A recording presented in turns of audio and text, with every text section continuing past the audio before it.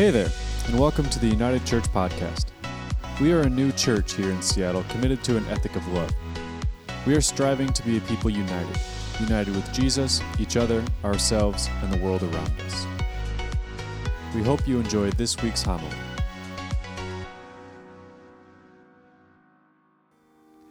Good afternoon, everybody. Welcome to United. My name is Aaron, and I am one of the pastors here, and it is good to see you this wonderful Folk Life weekend. If you've made your way down to the Seattle Center at all, in the midst of all the rain yesterday that we had, yay, rain.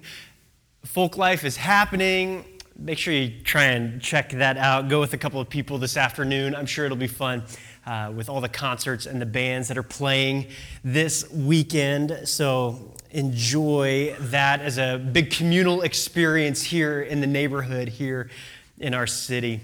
We're continuing in our series called Insurgents. We've been looking through the entire Gospel of Mark week by week. We haven't necessarily been going chapter by chapter. We've been kind of lumping multiple stories together at a time to see some of the themes that Mark, in his writing of the Gospel, is trying to present to us, show us that is taking place in the midst of this gospel, this good news about who Jesus is and what it is that he really came to do in this world. That actually what is taking place here is this gigantic insurgence in this world, this huge move of the kingdom in the world to recreate this world new, to change the predominant narrative that has been taking place of oppression and of persecution and of pain and of suffering, and to flip that on its head and show something radically different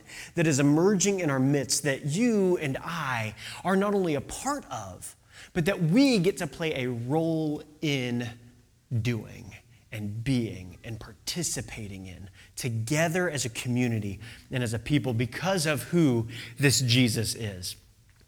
What I love about the Gospel of Mark is that this isn't actually something that took place in a vacuum. I think sometimes when we approach Scripture, when we approach these stories in the Scriptures, these stories of Jesus, they can become just that. They become little folk tales. They can become these fables of sort, Aesop's fables even, right? The story of the grasshopper, right? It's something so much more than that. That actually these stories of Jesus took place in a particular time, at a particular place in history. And sometimes we can remove ourselves so much from the history of what has been taking place and takes place in the midst of these stories, in the midst of this life that was lived and continues to live today. We can remove ourselves so far from that we miss the point of what was taking place. So today I want to situate us in the history of what was taking place at this time because it is super fascinating. Not only is it super fascinating, the history that is surrounding what is taking place in Mark, but it really amplifies this story and this insurgence, this battle of kingdoms that is taking place, this battle of empires that is ongoing and on the move. So at this point in time, what is taking place here is Jesus has been born into a brand new empire. Now, the Roman Republic is something that had been extended for hundreds of years, for centuries at this point in time. Like it had just gone on and on and on. And with the ascension of this guy, Caesar Augustus, with the ascension of this guy, the Republic turned into something vastly different. It turned into an empire when this guy, Caesar Augustus, was named emperor of the empire. Now, the Roman Republic was really fascinating because it had seen nothing but war. It was war after war after war after war, all in an attempt to expand its boundaries and borders, to take over more and more land, to get more taxation so that people like Julius Caesar, if you've read Shakespeare, you know this play, right? So that Julius Caesar and other Caesars of the time could gain more power. However, it was all done underneath this Senate, this body of people that deliberated and decided how things were going to be done. Well, after Caesar died, there was these struggles for power that started to take place. And eventually this guy was named as the next Caesar. He was named as the very first emperor of Rome. And what's really fascinating about this guy is that when he was named emperor, he was actually elevated by this Senate, by this deliberative body. They elevated him as Zeus incarnate. This guy right here, this Caesar Augustus, this beautiful bust, this beautiful marble bust, right? This man was elevated as a god. This man right here was given divine authority to rule over the empire. You, sir, are a god, is what they said to him. They, in fact, built temples throughout the empire, in Asia Minor and in Syria and in Macedonia and these different places. They built these temples in his honor to where people would then come in and offer sacrifices to Augustus. And not only would they offer sacrifices, but then they would pray to him. He's still alive. He's not dead. He's still alive, and yet they built these massive synagogues to him, these temples to where people would rush in, offer their sacrifices, pray to him, and ask that he would deliver them from their evils, from their ills, from their pains. The priests that worked in these temples, the priests that were the ordained of these temples, they addressed him as a founder of a new race of gods. And Augustus is the world's savior who was to come. Everything that they had waited for, everything that they had hoped for, all of these wars that had been taking place throughout the Roman Republic were now going to be put asunder because Augustus had come to bring peace on earth and goodwill towards men. Phrases that were utilized on coins and in vernacular to worship this new deity, this new God. In fact, what's so fascinating about this is they communicated a lot of this propaganda throughout the empire on coins. They would have these coins minted. And one of the coins quite literally had on there that Augustus was the Son of God. That when Julius Caesar died, he ascended to heaven as a god. But then here comes the Son of God, Caesar Augustus. And they minted it on there, a comet of Julius ascending to heaven. And here is his divine child, Augustus, who is here to bring peace to all the world. In fact, Virgil was kind of like Augustus's hype man. You could call Virgil like the DJ Khaled of his day, right? DJ Khaled, right? Like it's over and over and over. Like that's all DJ Khaled does is like he says his name and then he says, yeah, you keep telling him. Yeah, you do it over and over. If you watched him on Saturday Night Live the other day, oh my goodness, that's all he did. And he had like 15 people come out, 6 or 7. Anyhow, I digress. That's Virgil. He was like a major poet, one of the greatest poets of the Roman Empire. And Virgil wrote all sorts of stuff about Augustus. He called him a divine king of salvation who will annihilate evil and free every single person. He will just free him. He will come and bring peace, which they called the Pax Romana. It was this universal empire of peace is what Augustus was coming to bring. And Virgil even said of Augustus that the ox and the lamb will lay side by side together in peace and in harmony. That there will be no more enmity between people or anyone. In fact, not only this, but Augustus will restore all of nature.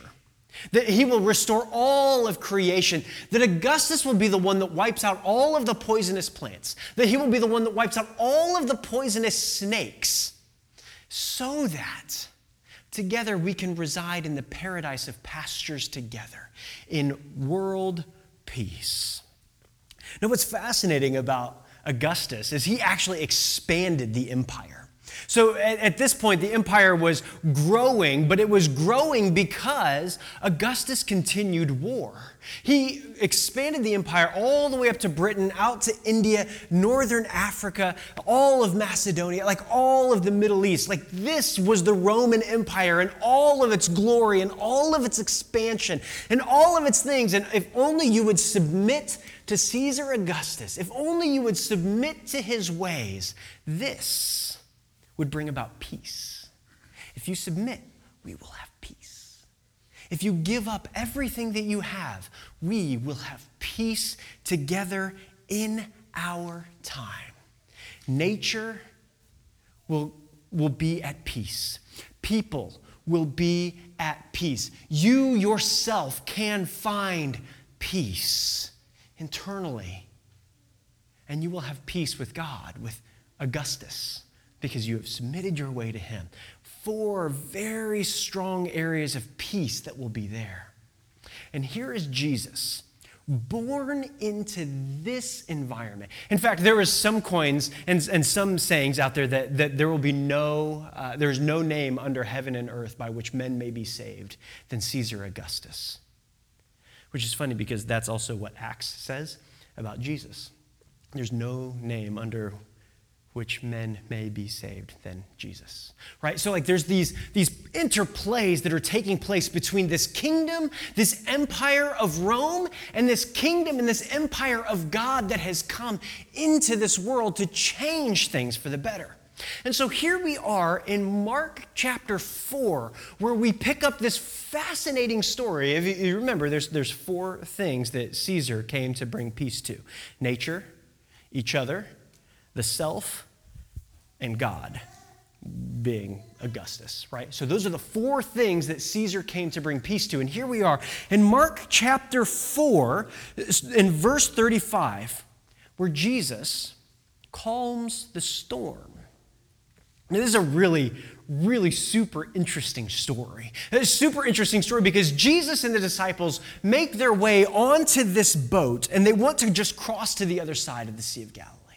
That's all they're doing. They're getting on a boat and making their way across, but Jesus has just gotten done teaching an awful lot, and so he's tired.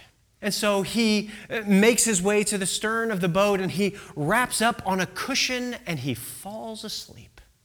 And as the boat makes its way across the Sea of Galilee, a giant squall just erupts. And all of a sudden, this boat is being tossed back and forth and back and forth. And it's such a vicious and violent storm that the disciples are terrified.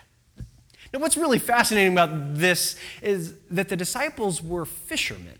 They had known, they know well what it means to be on a boat in a storm. They know how to take care of themselves on a boat in a storm. They know how to get across safely. And in the midst of a storm, all of a sudden, they are terrified because it is that bad of a storm. This is something unlike they had probably ever seen before. I can imagine these 12 men all of a sudden grabbing buckets to just dump water out of the boat because the waves are literally crashing over as the boat not only near teeters but almost flips over left and right as the waves toss them, as the wind swirls about, as the lightning and the thunder crash, and all of a sudden they can just find themselves nearly drowning in the midst of it. When they call out to Jesus, when they say to him, "Hey, wake up, buddy. Don't you care if we drown? Don't you care about us in the midst of this? What are you doing sleeping here? Help us bail water. Help us get out of this." Which is funny. They're at their complete wit's end. They have no idea what to do here. And they ask a carpenter by trade. Fishermen asking a carpenter, "Help us out. We have nothing left. We don't know anything else to do. Save us." Do you see the weird sort of paradox there? The tension, like they have nothing left to do. And Jesus got up. Now, he's sleeping, right? He's tired. I can imagine that when Jesus gets up, he's a little groggy as he's like trying to catch his balance as the boat is moving. And he just kind of looks up at the clouds and the storm and he says, "Be quiet!" When Elliot comes and wakes me up in the morning and she's loud, "Be quiet! Just shush! I'm sleeping." When I take a cat nap on the couch because I've fallen asleep during an NBA game or a soccer game, right? Just be quiet. I can imagine this is Jesus' sort of like anger and frustration. Shut up. I was sleeping, right? Be quiet. Be still. Which is the word quiet, when Jesus is saying be quiet, he's actually saying put a muzzle on it. It's the same sort of word, like the word has the same imagery as if you were to put a muzzle on a dog. Like, just stop barking. Just quit raging. Shh. And immediately the winds calm. And the waves begin to recede, and they go back down to this stillness. And the disciples are looking at this Jesus like, what just happened? We just wanted him to grab a bucket. And he just yelled at the wind and the waves. And now it's quiet. Who is this man? Like all of a sudden, they're freaking out because they're like, who is this guy? Who is this? Even the wind and the waves obey him. But Jesus, before they think this, he looks at them and he says, where's your faith? Where's your faith? Don't you believe in this? Don't you believe in what you have been seeing? Because at this point, the disciples had been traveling with Jesus for a while. They had seen some things. And if you're tracking through the book of Mark, he's already done some exorcisms. Like he has healed people of demonic possession. He has healed people of leprosy. He has healed people that were paralytics, that were paralyzed, that could not walk. All of a sudden, he has healed these people. He has done some things that are a little out of the ordinary. And now Jesus is saying, look, where's your faith? You've seen some of this stuff. Look at this. Jesus, in that moment, stands counter to Caesar. This is Caesar who says, trust in me, follow me, sacrifice to me, worship me, and I will put nature back to rights. That you will be able to walk through the fields of paradise together with me in peace. And Jesus says, I'll show you what that looks like. This massive storm is now silenced. It is quiet. These men who were absolutely terrified for their lives are now left befuddled and dumbfounded. Who is this man? But then the story doesn't end there because they stop. They finally make their way to the other side of the sea. They make their way to the other side. And I can only imagine the conversations that are going on between the disciples at this point, right? Like the wind and the waves stop, and I'm guessing they were somewhere in the middle of the sea. They've got another half of the journey to go, right? Have you ever gotten in a fight with somebody in a car and you're only halfway there? You sit in silence for quite a bit, right? Like you sit there and you're just like, you just kind of fume and team, and you're just like, I'm not talking to you anymore, right? I can imagine that these disciples are a little ashamed and yet still completely floored at what happened. They're like, I'm not talking to him, you talk to him. Oh, I'm not talking to him, you talk to him. Nope, just let him go back to sleep, right? Just let him sleep. Let's just get to the other side and see what happens once we get there. And the minute that they get there, the minute that they arrive, this demon-possessed man who is completely naked, by the way, and has nothing but shackles on his arms and legs that have been broken because of the brute strength that this man possesses, who lives in like the rocks and the caves by the sea, who is not allowed to go into the town, comes up to Jesus. He runs at Jesus and he cries out to him, "What do you want with me, Jesus, Son of the Most High God? Son of God. What do you want with me?" He fell on his knees. He fell on his knees and asked, "What do you want with me?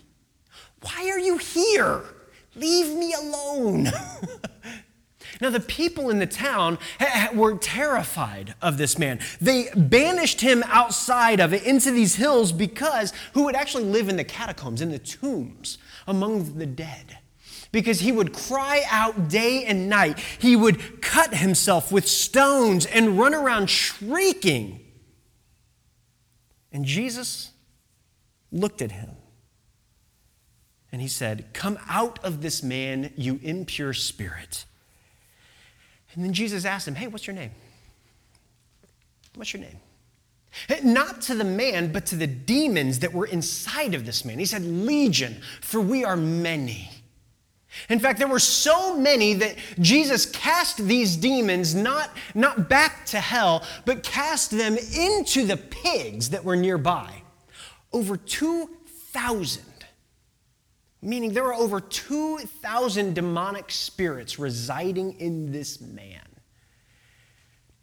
That's a lot of demonic spirits, right? Like 2,000.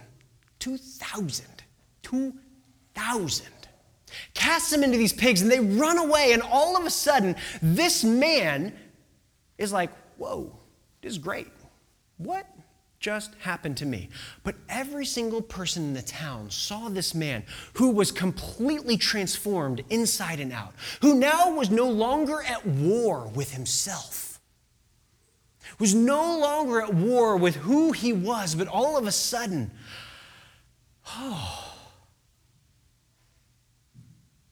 he was good. He was fine. And the people saw that and they're like, "Whoa, what is this dude? We don't know what just happened here." And Jesus says to him, he says, "Hey, this is what I need from you. Just go home. Go to your own people. Don't worry about this anymore, and tell them how much the Lord has done for you and how he has had mercy on you, how he has changed your life inside and out." So the man went away. And he began to tell all the people in the Decapolis, which are these 10 cities that are kind of really close together. It's almost like if you think of the twin cities of Minneapolis and St. Paul, right? It's like 10 cities like that are like clumped together, the Decapolis. How much Jesus had done for him. And all of the people were amazed. Jesus transformed nature, and then Jesus transformed this man who now understood who he was, as he delivered him from his affliction. But it doesn't end there, because this is great. Now, all of a sudden, Jesus gets back in the boat and he goes to the other side, and here he is just walking. He's walking along when a man named Jairus comes to him and says, "Jesus, my daughter is very sick. Would you please come and make her well?" And Jesus says, "Yeah, sure. Let's go do this," right? Now, here's what's really beautiful about this. This daughter is only 12 years old. She's 12. She's Lyric's age, right? She's 12 years old. She's not in high school. She's just barely in junior high kind of thing. She's 12 years old.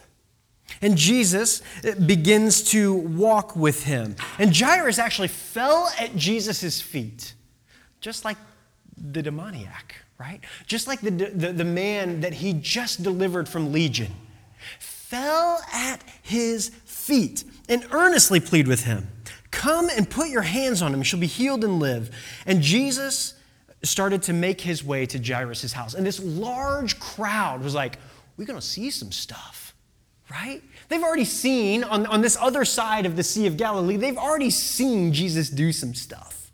They're like, let's go again, right? Like Jesus is like the greatest show of entertainment at this time, right? They're like, dude, we're bored. Jesus is going to go heal somebody. Let's go see him heal somebody. This will be great, right? So like this large crowd just begins to press in around him on all sides as everybody's just trying to get closer and closer and closer to him. Just to kind of hear him talk about some things or ask him questions, to learn some things or maybe even be healed, which is exactly what a woman does. A woman who remains nameless, We have no idea what her name is or who she is, but she gets close enough to Jesus. She had been hemorrhaging blood. Basically, she had just never stopped bleeding from having her menstrual cycle, just had never stopped, meaning she was unclean, meaning she could not be around other people. She was completely separated from others, completely separated from others. Could not be in right relationship with anybody because of this affliction. And she believes, if only I can touch the hem of his garment. I don't need Jesus to touch me. I don't need him to say anything to me. If I could just grab the bottom part of his robe, of the cloak on the outside of him, if I could just touch it, I know that I will be healed, that I will be able to be restored back to others, that I will be in right relationship with everyone. And that's exactly what she does. She reaches out and she touches the hem of his garment, and Jesus stops. And he says, who just touched me? Now remember, there's this crowd that is pushing in on Jesus, and the disciples are like, really? Who's touching you? Everybody is touching you. Don't you see? We're trying to play crowd control here. And there's 12 of us, and we're encircling you, and people are just reaching over and underneath, and they're just touching you, and they're pushing you. What do you mean, who touched you? Jesus, you've done lost your mind, right? Like, they're just like, Jesus, what is wrong with you? And Jesus says, no. Who touched me? And he kept looking around. He kept looking around to see who had done it, and then the woman, knowing what had happened to her, knowing that she had been completely healed, was now, her fortunes have changed, and she's now able to be in right relationship with everyone, came forward. She came to him and trembling and in fear, and fell at his feet and told him the whole truth.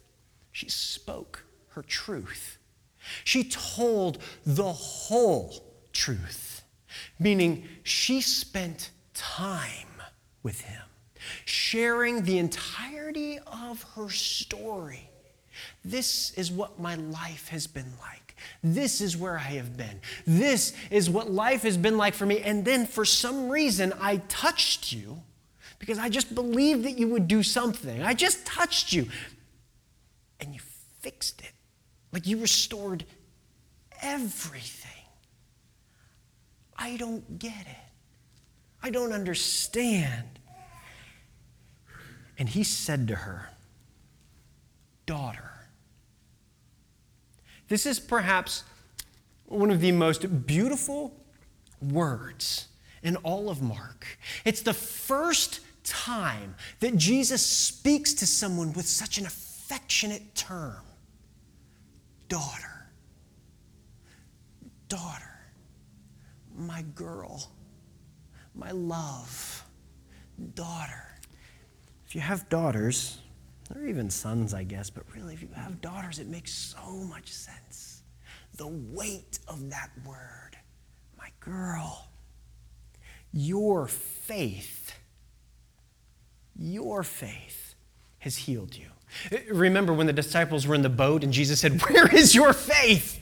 Now we have this woman who touches him. Your faith has made you well. Your faith has freed you. Go in peace and be freed from your suffering. Oh, Jesus transforms nature. Jesus transforms us internally to understand who we are at our very core. And Jesus restores relationships between us and everyone else. And while Jesus was talking about this, while Jesus was speaking, people came up to Jairus. Jairus, who had just moments earlier been pushing Jesus, please, please, please come and see my daughter who is dying. She is on her deathbed. Please come and speak life that she may live. Just touch her and heal her. This Jairus, who is named, which is fascinating, he's named, he's been tugging on this Jesus to bring him to his daughter. When the officials come and say, Jairus, let's not bother him anymore. Your daughter has died. And Jairus, in that moment, who had done everything, and now there is this woman who just touched him, and Jesus stopped the world for her. Jairus looks at her. You killed my daughter. If it hadn't been for you, we would have still been walking. We could have made it on time. We could have been there. We could have. And Jesus looks at him with all of the compassion and with all of the care that he possibly can. And he said, don't be afraid. Just believe. Don't be afraid. Just believe. And Jairus continued the walk home.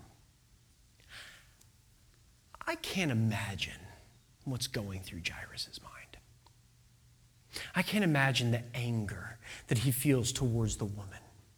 I can't imagine the frustration that he feels. Why on earth, Jesus, you healed her? Why wouldn't you just keep walking anyways? Who cares? Just go. Jesus cares.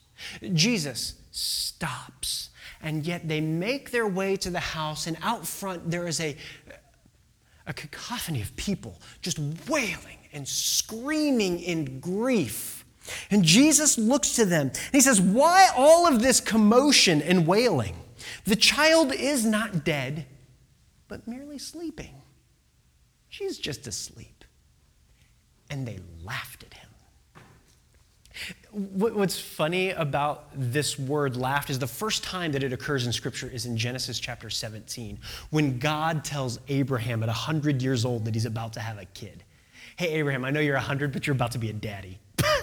Yeah, right, whatever, yeah. First time that this word actually occurs is that kind of laughter, that kind of absurdity, that kind of mockery, whatever, God. The second time it's used is when God tells Sarah that she's going to be a mother at 100 years old. And she's like, oh, yeah, right, God, funny, closed for business. Right? Like, that is not happening now, God. I don't know what you're talking about. And she laughs. And here, they laugh at Jesus like, yeah, right, like she's only sleeping. Whatever. That is so ridiculous.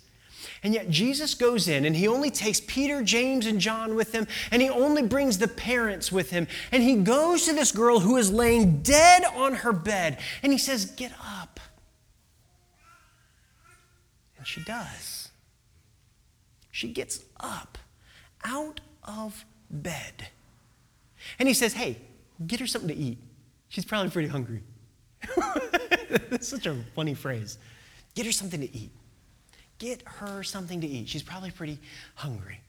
Just like with Abraham and Sarah, just like with them, that new life was about to burst forth, and they laughed at it.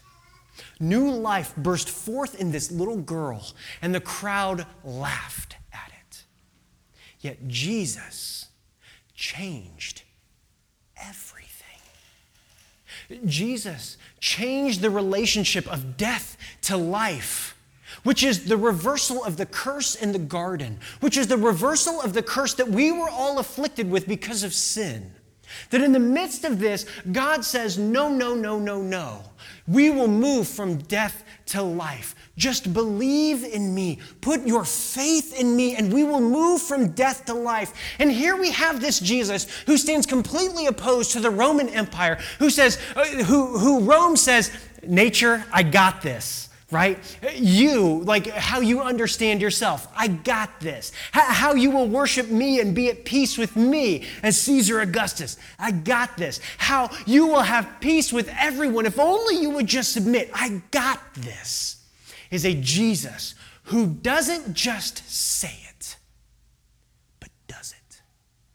Jesus puts everything back in order. Jesus transforms this kingdom. He transforms it all. He transforms this world around us, and he says, look, this is how it works. This is how it works. But then it gets even better. Even better. Because in the midst of this, Jesus then sends out the 12. He sends out his disciples, and he says, now you go do this. You go put this world back to rights. And he sent them out 2 by 2. He sent out all of the 12. And what it says in Mark chapter 6 is they did that and they healed people. They cast out demons. And they proclaimed the coming of the kingdom of God here and now. That Jesus transforms everything. And he says to us, you are a part of this. This world that is being put back to rights, you are a part of this. Go do it. Go be it, because the world needs it. In his book, Prodigal Christianity, David Fitch writes this. He says, we must become the instruments through whom, not by whom, through whom God's reign becomes visible. You see, this kingdom of God is not a spectator sport. This worship of Jesus is not a spectator sport. It's not something where we just sit down and believe that this insurgence is going to unfold around us, that the world is going to be transformed around us at every turn. That is not what this insurgence is about.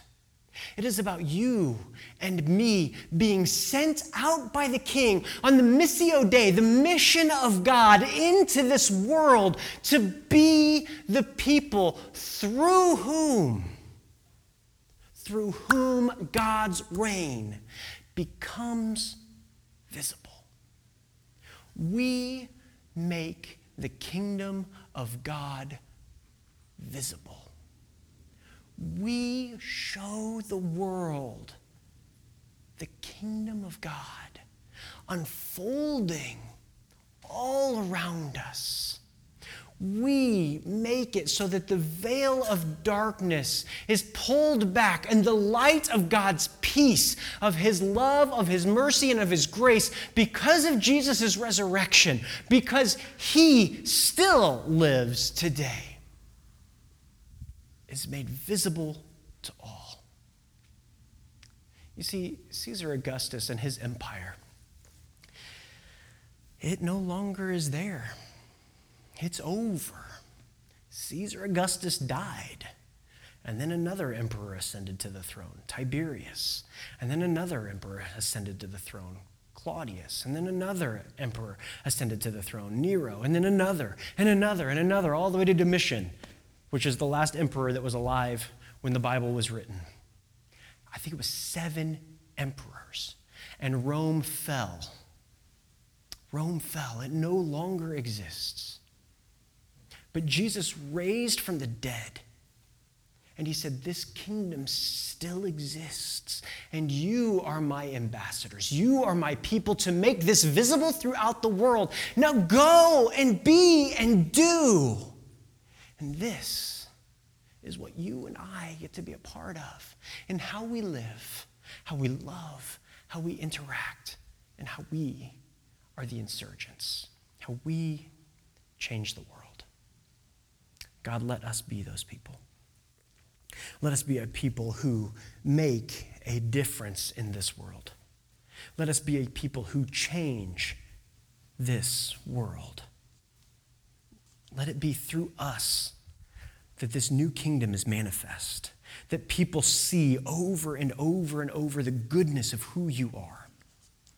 Father, may it be through us, but by your power, by your Spirit, and by your Son. It is in your Son's name that we pray all of these things, that we ask all of these things, and that we live by all of these things. Amen. Thank you for listening to this week's homily. If you're in Seattle, we'd love for you to join us on Sundays at noon at 1316 3rd Avenue West in Queen Anne. If you'd like to support our efforts, please visit unitedchurch.gives to partner with us financially. Be in peace and God bless.